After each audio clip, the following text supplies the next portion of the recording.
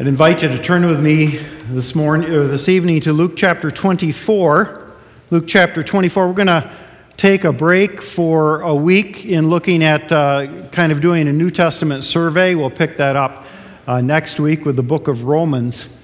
But this evening I want to look at an Easter story, but an Easter story, not the Easter story of the morning, of Easter morning, but rather the continuation of the Easter story in Easter evening. So it's fitting, I think, that on Easter evening we look at what happened on that first Easter evening.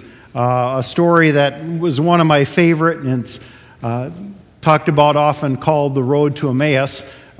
Just a note on the picture that you see on your screen, that's a photo I took in Israel of what is most likely the road to Emmaus.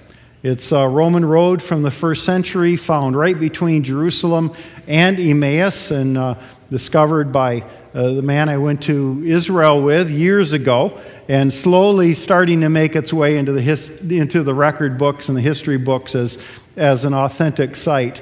And it doesn't really make any difference that you can see a bunch of stones that have been laid out by the Romans, but it gives you a sense of this is the road and where the events that we'll be looking at this evening happened. So that helps you. I know it kind of helps me, especially having been there. So this morning we talked about the up-to-the-minute relevance of the resurrection. And we talked, and we can do well to reflect on it, and we reflected on it in the message. We reflected on it by responding with the Heidelberg Catechism as it talks about the significance of the resurrection for us. And as Christians, we probably have spent a lot of time dwelling on the importance of the resurrection for our own lives, for our own salvation, and the like.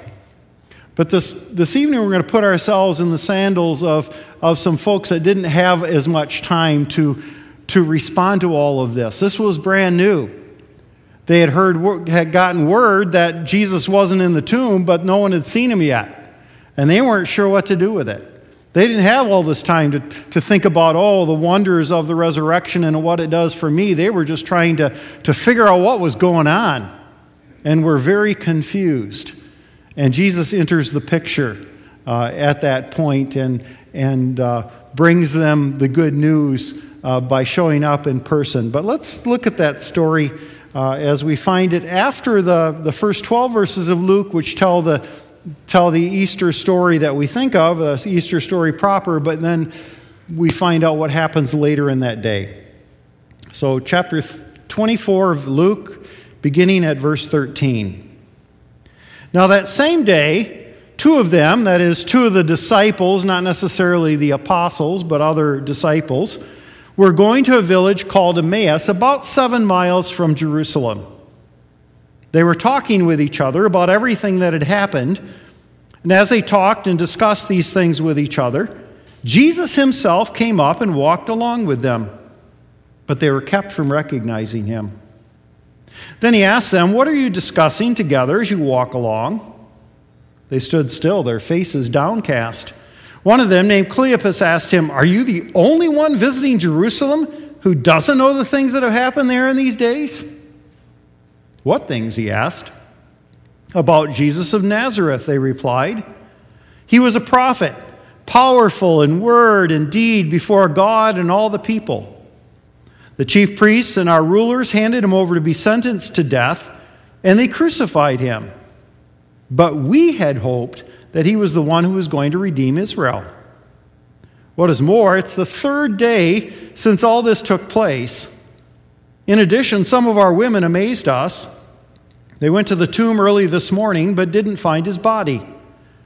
They came and told us that he had seen a vision of angels who said he was alive.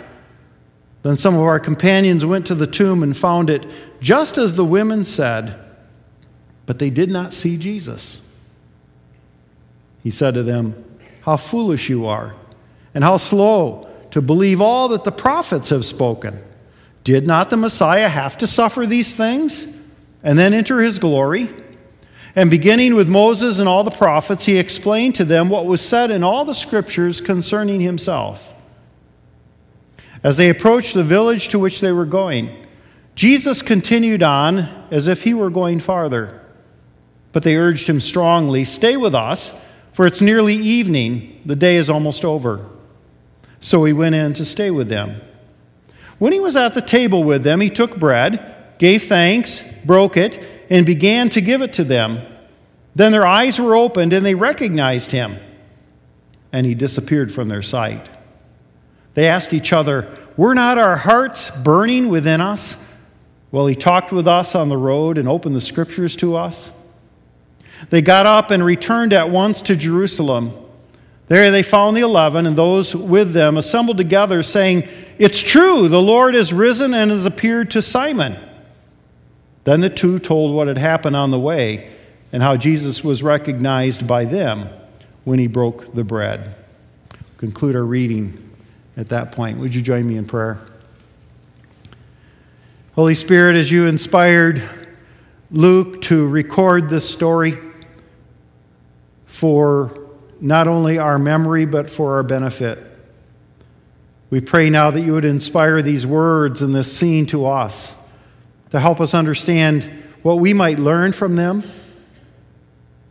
but also how we might respond to this Jesus in this story and his revelation to us and his resurrection.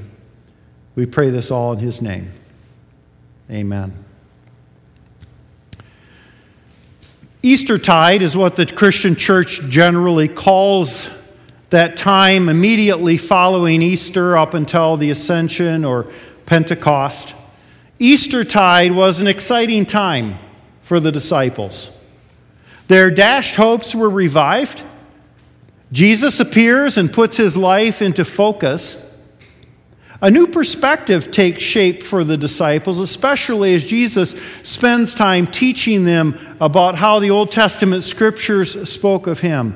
For 40 days during that time, Jesus remains with them and teaches them. And then 10 days after his ascension, sends the promised Holy Spirit. During this time, the disciples learned a number of important lessons that lie on the other side of Easter, including the first lesson that they learned that we look at this evening. Now imagine, and some of you don't have to imagine it because you've been there, imagine having major surgery to correct a debilitating problem. And as you awake from the stupor and the numbness of the anesthetic starts to wear off, all of a sudden the pain begins. It's part of the healing process. And yet, eventually, as the pain subsides and you recuperate, you can now do things that you couldn't do before the surgery. Despite the pain, there is new life on the other side of surgery. Well, you could say that Jesus' disciples had just undergone major surgery, radical surgery, through the crucifixion of their friend, their teacher, their Lord. And though the shock had numbed them for a while like anesthetic, it was starting to wear off. They were awakening from their stupor, and the pain was hitting them with full force. Good news was coming. The surgery was successful. The Lord was alive. But as with many surgeries, a sign of recovery was post-operative pain. And for them, that post-operative pain was spiritual heartburn. Were not our hearts burning within us while he talked with us on the road and opened the scriptures to us? I want to suggest to you that spiritual heartburn can come from a variety of places and a variety of experiences, but for Cleopas and his friend on the road to Emmaus, it came from a close call with spiritual death, scriptural indigestion, and meeting their Maker. So I want to look at those three things for a few moments this evening. First, a close call with death. Have you ever had to swerve a car to avoid an accident? A number of years ago, we were traveling to Chicago, and I was on the left side of the highway and on the left side of a semi, but the semi started slowly coming over into our lane. And it didn't stop. It kept coming all the way into our lane, and I was forced to the median, grateful that there was a median and grateful that there was enough room to drive through the grass as he came all the way over, apparently fallen asleep at the wheel. Have you ever had something like that? As your heart's beating 3 times as fast and you think what could have happened? Maybe you suddenly feel faint, perhaps even a little sick to your stomach. A close call with death can give us heartburn. And I think that was part of their heartburn that Easter Sunday evening. Jesus had died. He had promised not to leave them as orphans, but boy, they sure felt like orphans. How could they continue this adventure with him? I think that's the mood of these 2 disciples as they're fleeing Jerusalem to escape the nightmare, heading home to Emmaus on the worst day of their lives. Wait a minute, you say, worst day? What about Friday, with Jesus shocking death? Or what about the Sabbath, with them at worship, just going through the motions? Frederick Buechner suggests for at least some of the followers of Jesus, maybe the worst day was the 3rd one, Sunday, which for the Jews was like our Monday, with everything around them returning so completely to normal that it was impossible to believe that either his life or death was going to make any difference to the world at all. When they were suddenly afraid that the whole business of his life had not really added up to much. Oh, he'd made great promises and great claims, and a number of people placed all their greatest hopes in him. But now he was dead. End quote. And life goes on, and they had to face it. So they head home to escape the memories in Jerusalem. Their mood is betrayed by their words. They talk about Jesus. They say he was a prophet, powerful in word and deed before God and all the people. The chief priests and our rulers handed him over to be sentenced to death, and they crucified him. But we had hoped that he was the one who was going to redeem Israel. And what's more, it's the 3rd day since all this took place. In addition, some of our women amazed us. They went to the tomb early this morning but didn't find his body. They came and told us that they'd seen a vision of angels who said he was alive. But then some of our companions went to the tomb and found it just as the women had said, but they didn't see Jesus. They started telling this man who joined them on the road to Emmaus of their hopes for Messiah. But it's clear they have fallen into feelings of hopelessness. They saw his power, but he just didn't use it at the right time. He didn't use it to overthrow Rome. He didn't use it to save himself from the cross. They had hoped he was the Messiah, the promised Messiah to redeem Israel, but he's dead. And the 3rd day buried their hopes even further because it was the day the Jews believed that the body and soul started to separate. Did they forget about his 3rd day predictions of resurrection? And they were confused by a hopeful sign, the empty tomb. They didn't believe the woman's vision after their hopes had been shattered so badly. Perhaps they didn't want to risk further heartbreak. They had the facts. They had the prophecies, Jesus' predictions, the news from the women, the empty tomb. But the facts didn't change their feelings. They were too close to a close call. When we realize our close call with spiritual death, if not for Jesus' death and resurrection, it might give us heartburn. Or sometimes, because of the personal tragedies in our lives or our daily worries, the facts of Jesus' promises don't necessarily change our feelings. I think another part of their spiritual heartburn comes from, for lack of a better term, scriptural indigestion. Jesus starts talking. Verse 25, how foolish you are, how slow to believe all the prophets have spoken. Did not the Messiah have to suffer these things and then enter his glory? And beginning with Moses and all the prophets, he explained to them what was said in all the scriptures concerning himself. As they approached the village to which they were going, Jesus continued on as if he were going farther, but they urged him strongly, "Stay with us, for it's nearly evening. The day is almost over." So he went in to stay with them. Have you ever eaten a great meal while you were worried or while you were upset? Perhaps you're eating in a hospital cafeteria while your loved one is having major surgery. Or maybe it's a meal before a major exam or a job interview. Have you ever had that? You try to eat the meal, but as good as the meal is, it almost makes you sick.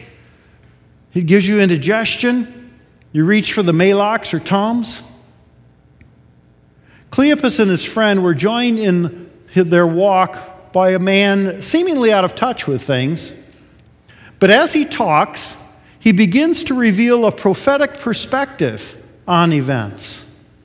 And they felt something churning inside, like heartburn. Actually, they were getting a tasty meal of the bread of life, but maybe it was too much, especially for the way they were feeling.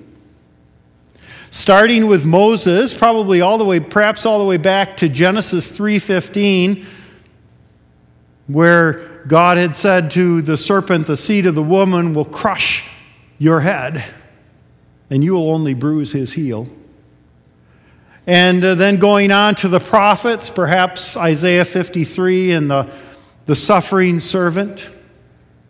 He was despised and rejected of men, a man of sorrows and acquainted with grief. Starting with Moses and through the prophets, Jesus heaped 4 years of seminary training on their plates. And they had heartburn.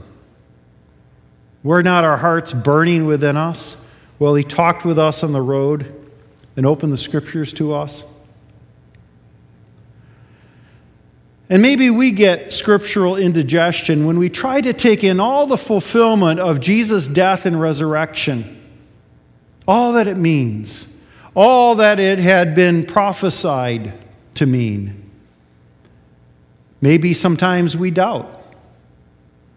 We don't believe the promises are true, or maybe it's just that bad feelings from what's going on in our lives right now, our worries, our stressors, keep us from enjoying the banquet of God's grace. I think a third reason they might have had spiritual heartburn was meeting their Maker. Verse 30, when he was at the table with them, he took bread, gave thanks, broke it, and began to give it to them. Those words if they sound familiar to you, that's exactly what he said at the Last Supper and what he did. Then their eyes were opened and they recognized him, and he disappeared from their sight. They asked each other, "Were not our hearts burning within us while he talked with us on the road and opened the scriptures to us?" And they got up and returned at once to Jerusalem. There they found the 11 and those with them assembled together, saying, "It's true. The Lord has risen and has appeared to Simon." And then the two told what had happened on the way and how Jesus was recognized by them when he broke the bread. Meeting their Maker. Has God ever totally shocked you with his presence? Has something happened that was so obviously from God that you were spooked?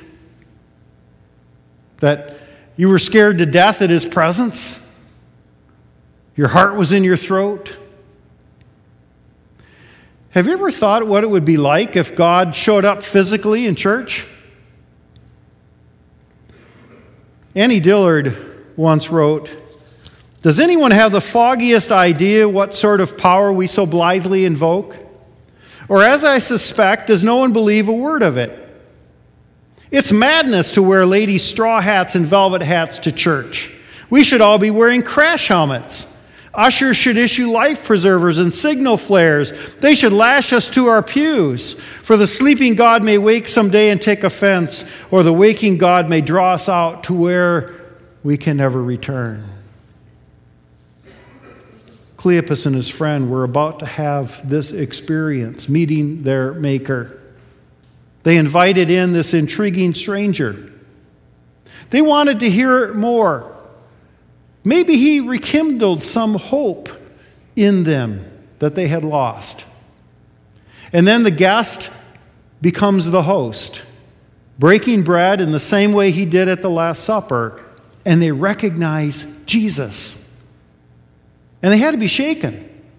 Their hearts caught in their throats, for this was not merely Jesus, their rabbi, their buddy. This was Jesus in his glorified body, the risen Lord of life, God himself. And they'd walked with him and talked with him. And just as their eyes are open to who he was, he disappears. But they knew. They had seen. Jesus was alive. It explained their burning hearts. It explained their newfound hope. It all made sense. And once again, life made sense too. So they raced the 7 miles up the mountain to Jerusalem.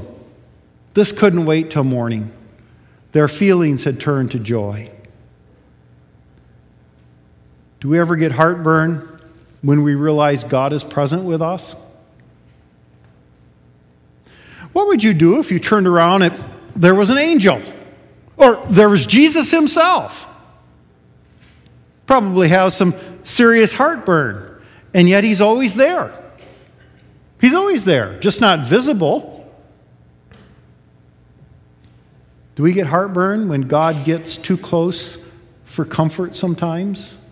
When we know something so clearly of God, or we can see the work of God so clearly that we are a little spooked? Can we allow the fact of God's presence to turn our heartburn into joy? Jesus could have gone from the empty tomb right to heaven. Why didn't he? Oh, yes, the appearances help prove his resurrection, but not for anyone who didn't want to believe in him. But I think mainly Jesus' appearances after the resurrection reminded his disciples of his continued presence with them.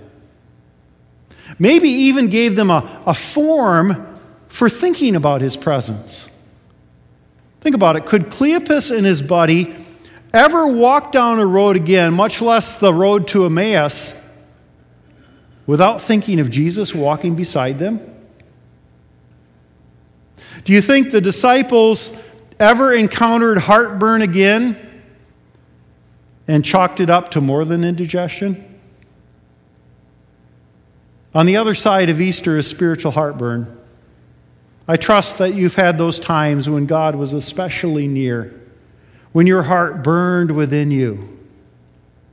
Perhaps it's a little frightening at first, but heartburn soon gives way to assurance and joy when we realize that we have an ever-present Lord who walks beside us. In the midst of what we're going through, he is still here, walking with us through the fear and monotony of life. Do we feel his presence today? Let's pray.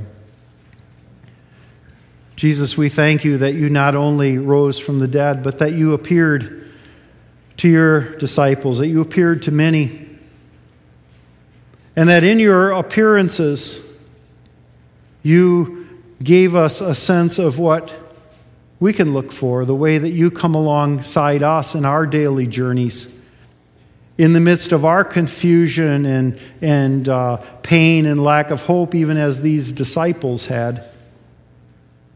We pray that we might have open eyes to see you walking alongside us, to see you working with us and calling us into places where you're working. Help us to join you there. We pray it in Jesus' name. Amen.